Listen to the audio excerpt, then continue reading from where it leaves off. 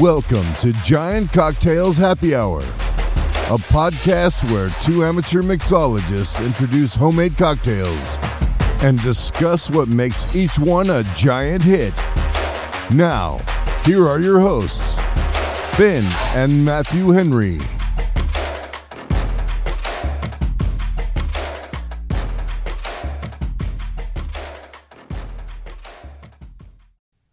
Hey there, liquid luminaries and flavor fans. I'm Matthew Henry, your dynamic docent in the Museum of Mixology. And here with me is Ben Henry, our very own Sultan of Shakers and Sours. We're unearthing the secrets of spirits, deciphering the riddles of rum, and revealing the mysteries of mixers. Whether you're a cocktail connoisseur or a newbie with a shaker, we're your go-to source for all things sippable and sensational. So fasten your seatbelts, break out your finest glassware, and prepare for liftoff. It's time for another eye-opening episode of Giant Cocktails Happy Hour. How you doing, Sultan? I'm doing well. I'm back to monarchy now, which really feels like where I should be. I mean, I was a duke, and duke was great because I could do whatever I wanted.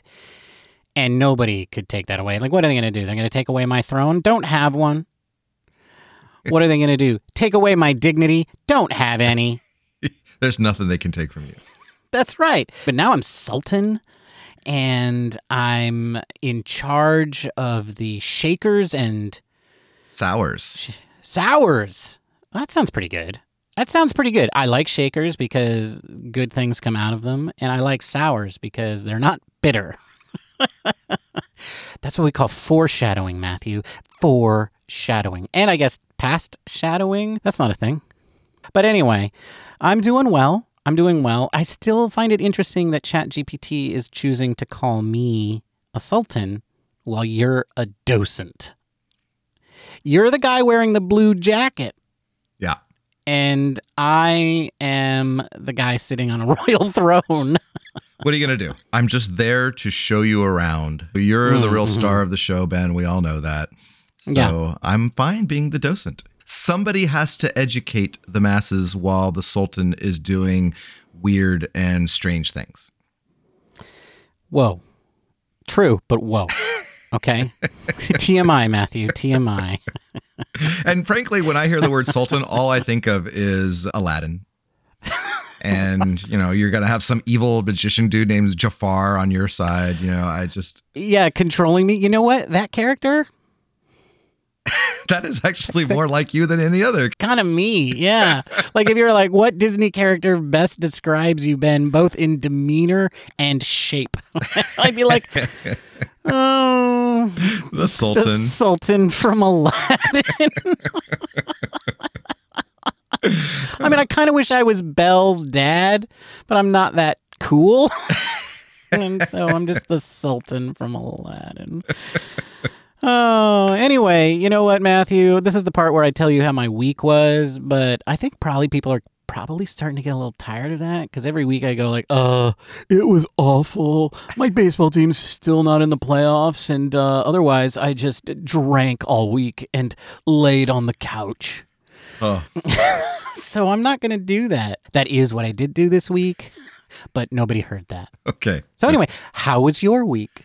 It was fine. The end of the week, though, was the best part. So my son runs cross country for the college that he attends, and he's a freshman, and I had yet to actually see him run in a college meet. And Saturday was one of the last opportunities that I had to do that. And so I got in my car early Friday morning, and I drove 500 miles down to beautiful Riverside, California, stayed overnight in a campground, lit a fire, roasted some Polish sausage, and then spent the night there and then got up before the crack of dawn and went to see my son run a race, which was amazing. And it was fun to see him and fun to see him run well, and got to hang out with him a little bit afterwards. And then I dropped him off his dorm, got in my car, and drove 500 miles back. So it was a down and back trip, but it was a lot of fun. So that was my week. I don't remember anything else besides that. Nice. And you went camping. You camped. I did because I'm a cheap bastard. and I didn't want to pay for a hotel. True. This is we've established that. But it was also kind of adventurous, and I had been camping in too long, and I didn't actually pitch a tent though. I have a hatchback car that I just put down the back seats and put down a little air mattress and slept in the back of my car, which made it even better. Like I didn't have to unpack a tent and figure out where all the poles went and did any of that. So it was great. I enjoyed the camping. So the kids these days, Matthew, they go glamping. Yes. Right? Where they bring an inflatable mansion with them. There was a couple next to me that was glamping. They had one of those trucks that had a tent on top of it that folds out, and then there was a ladder that climbed up into it. Oh, van life. Yeah, but it was so they were way fancier than me. But I didn't really care after my third old fashioned. So I got a question for you. Yes, hit me. All right. Well, as it relates to this, I just talked about my camping experience. Do you like camping? If you do like camping, what's your favorite part? No. No? No. Why not? No. Okay, so it's outdoors. Okay. So there's bonus number one. Yeah. Yeah, so it's outside, and so there's wind and there's dirt. And then simultaneously, it's dry, puffy dirt, but it's also wet. And so somehow there's this dry dirt everywhere except for mud on your face all the time. There's nowhere to use a toilet. And in fact, the closer it looks to like being a real toilet, somehow the worse that it is, right? And so that's like a bizarre situation. And then if you don't have a toilet, you got to like bring it back with you, you know? And so I'm going to stop you there. I'm not roughing it that bad. Like the one that I went to on Friday, I could see the bathrooms that had showers in them and all that, right? So it doesn't have to be like you're trekking through the Arctic tundra, you know. Glamping. Okay, yeah. No, glamping looks pretty good to me, but I will tell you this. I did do a lot of camping as a child, not just a child, but also as a teenager. In fact, I don't know if you know this, Matthew, but I was a Boy Scout and I went pretty far. Didn't get the old Eagle Scout, but I was like a Life Scout. And I did a lot of different activities while doing that. You know, I went out and I shot guns and I shot bows and arrows and I shot... You shot things. Yeah. I shot lots of things. I also learned about astronomy and all kinds of things. But I think the coolest thing that I ever remember doing while camping, and folks, don't do this at home. This is totally not good for the environment. This is not safe for your health. This is just all kinds of bad. So don't do this. But it was totally fun when I did it, and it was the dumbest thing. But we had these griddles, you know, that you would just put over a fire. They were a flat griddle, and you can make pancakes on them or whatever. Okay, what you do is you would take a Ziploc bag, and you would fill it with water, okay? And then you would throw it onto the hot griddle. And the water inside the Ziploc bag would keep the plastic from melting as it was on the griddle, because it was like cold enough to keep the plastic underneath its melting point. And you would get this situation where the plastic bag would just start to dance and bounce all over the griddle, and it would just be popping and jumping, and that was huge fun for me. I just remember enjoying that immensely. But there's a lot of things that could go wrong with that, right? But I found it immensely, immensely entertaining, and this is why camping is stupid. Okay? Because I could be at home watching TikTok, which would be 100 times funnier than that. And while dangerous and vile, certainly I am not going to end up with boiling water or just spraying all over myself from watching TikTok. But that is the thing that I enjoy most about camping. That's not true. The thing I enjoyed about camping was walking out underneath the stars. That was fun. But I can do that from my own home. Yeah. Well, and I'll tell you, when you were camping about 50 miles from downtown Los Angeles, there are no stars. One last thing about camping before we move on, though, is the critters are kind of hit or miss. And so on Saturday morning when I woke up, I got dressed in my car and then I opened up the door for the first time. Immediately heard scattering, like little feet scattering away. And I look out and there's a skunk running away with his tail up in the air as he's running away. And I immediately shut the door again. And I'm like, please don't spray, please don't spray, please don't spray. And so I didn't scare it enough to spray, but it was a close call. Like I could have just jumped out of there and been face to face with the skunk. So Yeah, camping sounds great. So much fun. Fun. Yeah. All right. Can we talk about cocktails we now? can. It can, because you know what time it is. Is it that time? It is. It's time for Tip of the Day! Tip of the Day. And this tip, I'm just bringing it to you because I stumbled across it today, quite by accident. And I don't even know if this is verifiably true, but it is my experience, and I'm going to share it with you. Great. Yeah, let's spread it. Yeah, let's do it. Yeah, so on Sunday nights, I make dinner. Actually, I make dinner on the weekends. My wife makes them on the weekdays. That's kind of our thing. And so while I was making dinner, I got out my cocktail stuff and I set it on the counter, including an egg. I was going to use an egg white in today's cocktail. So I set the egg out and made dinner. We had dinner and all that. By the time I got back to making the cocktail, the egg was room temperature. And when I went to crack it into the shaker, it was very loose. And when it comes out of the fridge, it's a little bit more firm, and you kind of have to manipulate it to get it away from the yolk and all that. But this time, it just kind of poured right out into the shaker. And so I gave it a good shake, dry shake, and then I added the ice and did all that. And when I poured it into my cocktail glass, I had the thickest head of foam that I think I've ever had on a cocktail. And so my tip of the day is, if you really like that foaminess on top of your cocktail, let the eggs get to room temperature so that it can emulsify better, because it really foamed up nicely once I had it out of the fridge for a while. So that is my tip of the day. Wow.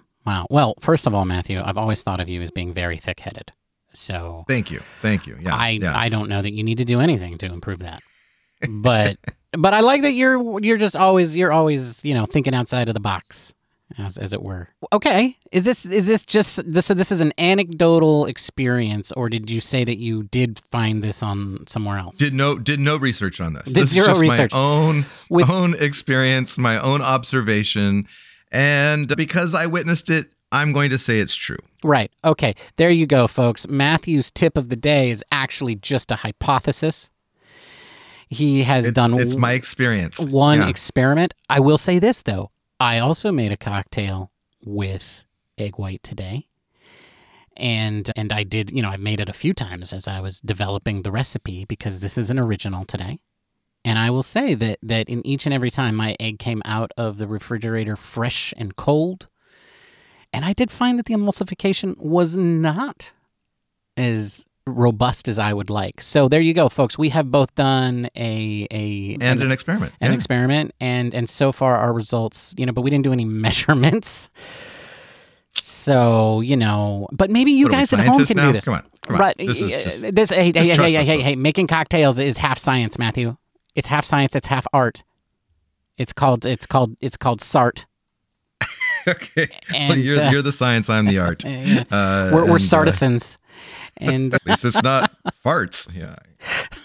We're fartisans. Mm-hmm. Before we even made. Well, there you have it. There you have it. I like it, Matthew. Good tip. Thank you. All right. Well, if I recall, you hijacked my turn last week. I did. So it's my turn again, because this is my week. No, that's not how it works. No, yeah. The week before last, it was my week. And then we alternate every week. So last week was your week. And then that means this week is my week. It's my week. But then you hijacked the week. And so then by logic, you would switch it up again. I can't help it if you're just a big pushover. Yeah, the listeners don't want to hear you 3 times in a row to start off. I think the listeners want to hear me every week. That's why they come. This is probably true. But as those words were coming out of my mouth, I was like, this is not a valid argument. Yeah, but they also come for you. All right, fine. So yes, you know what, Matthew? How about this? I will let you go. Oh, thank you so much for allowing me the opportunity to go first. I knew you'd like that one. So you and I are both bringing original cocktails to the show today. Yes. I am continuing my fall foray. Mm-hmm. Right. And so I am bringing a cocktail that I am calling the Highland Harvest. Ooh, spoopy. Yeah. Ooh. And it's a whiskey sour, but got a little take on that. And so what's in a Highland Harvest? Well, you got 2 ounces of single malt Scotch whiskey, an ounce of lemon juice, 3/4 ounces of fig syrup, which is basically just equal parts fig preserves and water. It's and figgy I'll talk pudding. a little about how to make that. It is not figgy pudding. No. It is fig syrup. Then 3 drops of Black Walnut Bitters, Right. an egg white, a sprig of rosemary. So you're going to muddle the rosemary in the bottom of a shaker, and then you're going to add all the other ingredients except the bitters, and you're going to shake without ice for 20 seconds. It's called a dry shake. Get that egg foam going, get it emulsified. Then you're going to add ice and shake again until chilled. And then I strained it into a coupe glass and let it sit for maybe 30 seconds or so and let the foam come to the top. And then I took some of the Black Walnut Bitters and I took a dropper and I dropped 3 or 4 drops of the Black Walnut Bitters on top of the foam. And then I used a toothpick and I kind of connected the different dots together and made a little circle with the bitters. And then I garnished it with a fresh rosemary sprig. And what you get is a very smooth whiskey sour. The Scotch is, and I'm using Glenlivet 12, which has some very like pear and apple notes with their oak. It's been aged in oak barrels. And so you get this oakiness to it that really kind of lends itself to that fall flavor. And then the fig syrup lends itself to that. It provides a great sweetness, but also just a really nice balance, I think. And what's the word I'm looking for? It is a very nice complement to the Scotch. And the lemon juice adds that acidity and the brightness to it. And then on the nose, you get a little bit of the rosemary in the background, but it's not overpowering at all. And on the nose, when you're sipping, you smell the Black Walnut Bitters. And so it just gives you this really nice multitude of flavors and odors and senses, with the egg white also providing a nice smooth drink. So it's a very nice, smooth cocktail that I'm enjoying right now. So that's what I'm drinking today, the Highland Harvest. I do want to say too that I'm drinking this up. You could also serve it on the rocks. Either way is fine, but it just looked prettier serving it in the coupe. Right. I was going to ask because it seemed like the no-brainer here would be to put this in a rocks glass over ice. I was going for presentation. You did it the shishi-fufu way. Yeah. Right. First of all, I like the choice of the single malt whiskey. I think this is one of those areas where we just, we don't branch out. We buy a brand or two that feels safe, and we don't really explore it. I think at least to me, bourbons and ryes feel a lot safer and a lot more adventurous. But whenever for some reason, whenever the whiskey comes from Scotland, I start to panic a little bit. Yeah. And I know that Glenlivet's a pretty well-known brand, but I'm glad that you used a Scotch here. Yeah, well, I felt like I'd done the bourbon a couple times already and really just wanted to find something that was, still evoking fall. And for some reason in my mind, Scotch just kind of said fall. And it's not a peaty Scotch, at all. So right. And they don't all have to be, folks. And most of them aren't. Yeah. And so I think that's what scares us sometimes. We think of the smokiness of Scotch, but this is a much more mellow Scotch whiskey. And Glenlivet, again, 12 is one of the standard Scotches. There's nothing fancy about it, but it's very good. And it has a really nice aroma. Like I said, apples and pears, and it feels like it belongs in a fall cocktail. Right. It's a good way to branch. I think Glenlivet is a good entry point into Scotch. Yeah. Right. It's a good starting point. It's safe. It's approachable. It's pretty ubiquitous, and it's a great way to sort of dip your toe into that, and before you move off into more lesser known, but maybe a little bit more experimental and adventurous, sartistic brands. That's right. So anyway, I really like that. I do like also that this is really just as you said, it's a gussied up whiskey sour, but with so many different things going on here. You're using Scotch instead of bourbon or rye. You're using your fig syrup again because you gotta gotta move that. It's only gonna last in your refrigerator for about a month. Well, this is actually I didn't use a fig syrup, if you recall. I actually used apple syrup. Oh, right. So this is new. So I just took fig preserves and equal parts preserves and water, and I boiled them, brought them to a boil, and it just stirred until all the non-solid stuff was incorporated, and then I let it sit for about 5 to 10 minutes. So actually, I let it sit for about 30 minutes until it cooled down. And then you have to strain it through a wire mesh strainer because there's lots of gunk and seeds and stuff in it. And you get this nice, simple syrup that has this fig infusion. So it's not hard to make at all, but it was really adds, I think, to that fall flavor. Well, that's really nice. And I did see the cocktail before you drank it, Matthew. And I would say, because, the cat's already out of the bag, I have a shaken egg white in my cocktail as well. The head on yours really was pretty spectacular. And, I think I shake mine pretty violently, pretty aggressively when I shake it. And so I'm guessing it's probably not about the shaking, right? It's about room temperature egg. I'm telling you, that's what it's right. about. It's the room temperature egg, man. Wow. All right. Well, now you know, folks. You got to let your egg whites come to room temperature before you emulsify them. Anyway, this is a very lovely cocktail, Matthew. Thank you for presenting it. Absolutely. Now, since you're second fiddle today, what are you drinking? Well, thank you for asking, Matthew. Yes, today I am presenting a Ben Original, and I have been on my month of bitterness. And most of that bitterness has been rotating around sweet vermouth, which is not, it's called sweet vermouth, and it has a very sweet start, as I talked about last week. But folks, there are plenty of bitter liqueurs and aperitifs out there that I don't like.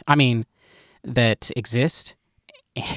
And one of the ones that I think upsets me the most is the Campari. And one of the cocktails that really upsets me is, well, I'm not going to say its name because I think you all know it's coming. But, you take 1 part sweet vermouth and you take 1 part Campari and then another part of another spirit, and suddenly you have this mysterious cocktail that you're talking about. And I was going to present that this week. But then I was looking at the calendar, and I realized that we're really coming up on Halloween, and this episode is going to come out about, 11 or 12 days before Halloween, and I wanted to get a recipe out there in case people wanted to at least experiment with, try it, and see if it was something they wanted to enjoy on Halloween. It's a little bit elaborate, so maybe you don't, but this is it. This is the Ben Henry Original, and I think you'll know where its inspirations are coming from once you hear the recipe, if you know what I'm going to present next week, if you have already cracked the mystery. But anyway, today I am presenting the Bitter Blood Curse. And what's in a Bitter Blood Curse? Well, it has 1 ounce of London dry gin, 1 ounce of Campari, 1 ounce of Curacao, 3/4 of an ounce of lemon juice, 1 egg white, and then 3 drops of Angostura bitters. And so what you do is you take the dry gin, the Campari, the Curacao, and the lemon juice, and the egg white, and you put them into a shaker without ice. And again, just like Matthew's cocktail, you're going to do an aggressive shake for about 15 to 20 seconds to emulsify that egg white, to get it nice and foamy. And then, once you've done that, you're going to fill the cheater portion or the pint glass portion of your Boston shaker, and you're going to shake that aggressively for 15 to 20 seconds until it's well chilled. And then you're going to strain that. I did not double strain in my particular case. I single strained, which did result in some ice chips, which I found quite enjoyable in the cocktail, in the finished cocktail. And you pour that into a coupe glass. And just like Matthew, you're going to take Matthew's cocktail, you're going to take a few drops of bitters, you're going to drop them on the top of your cocktail, and then you're going to run a pick through them. What I did is I put them all tightly together in a quick cluster, and then I did just a quick little zigzag, and then through the zigzag I did one little pull, and it creates this kind of like cool looking autumn leaf kind of effect. But the body of the cocktail is this bright pink red, hence the name of Bitter Blood Curse. And when you taste it, the first thing that you experience is obviously the egg white foam, and then you get the notes from the gin, quickly followed by the sweetness of the Campari. And then you start to get the deeper orange flavors of the Curacao, and then you get the tartness of the lemon juice. And then, you start to get the dryness brought by the egg white. And then, folks, it's just Campari. That's got to be the curse part. That's right. That's the curse. It's this bright, evocative, really interesting cocktail with tons of mouthfeel and brightness and adventure and sweetness. And you're like, wow, this is really bright and flavorful. And then it's just bitter.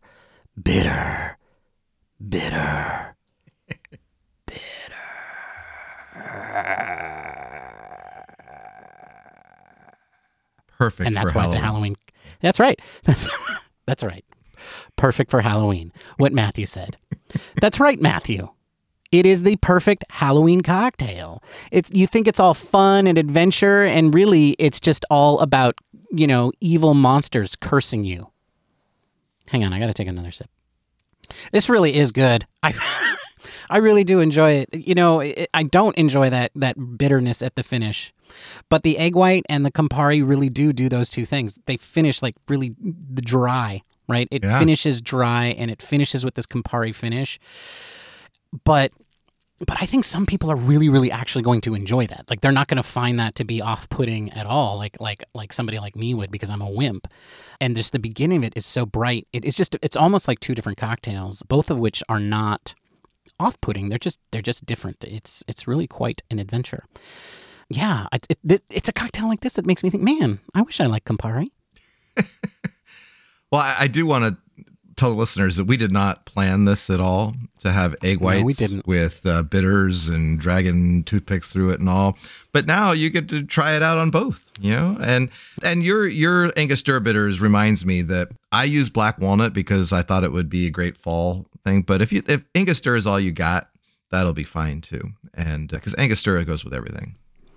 Well, and it's also got a nice little red kind of color. Yeah. And so, it's perfect for because this cocktail is like a bright pink, because it's really diluted in terms of color. It's diluting the Campari, and Campari is already sort of a pink color, right? It's not red. In particular. It's not red, right? It's kind of a bright.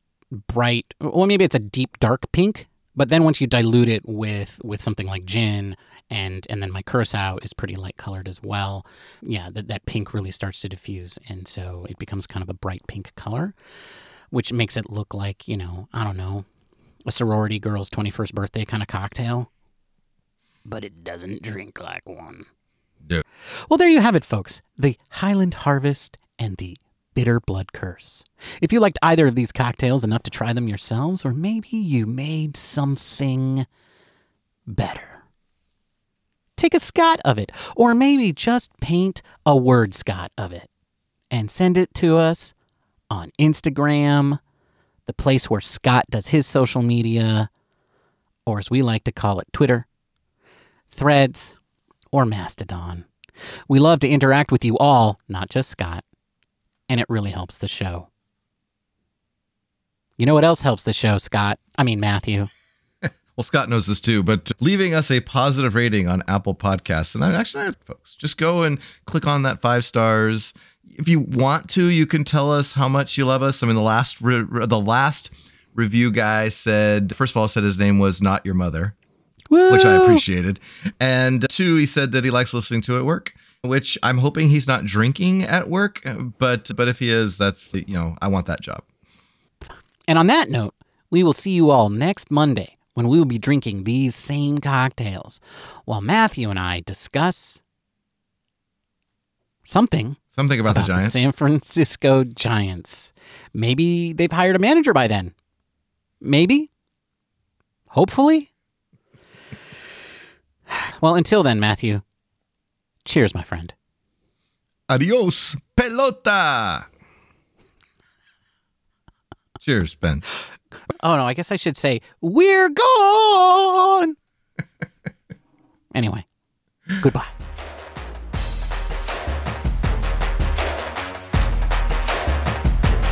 Thank you for listening to the Giant Cocktails Podcast. Until next time, bottoms up.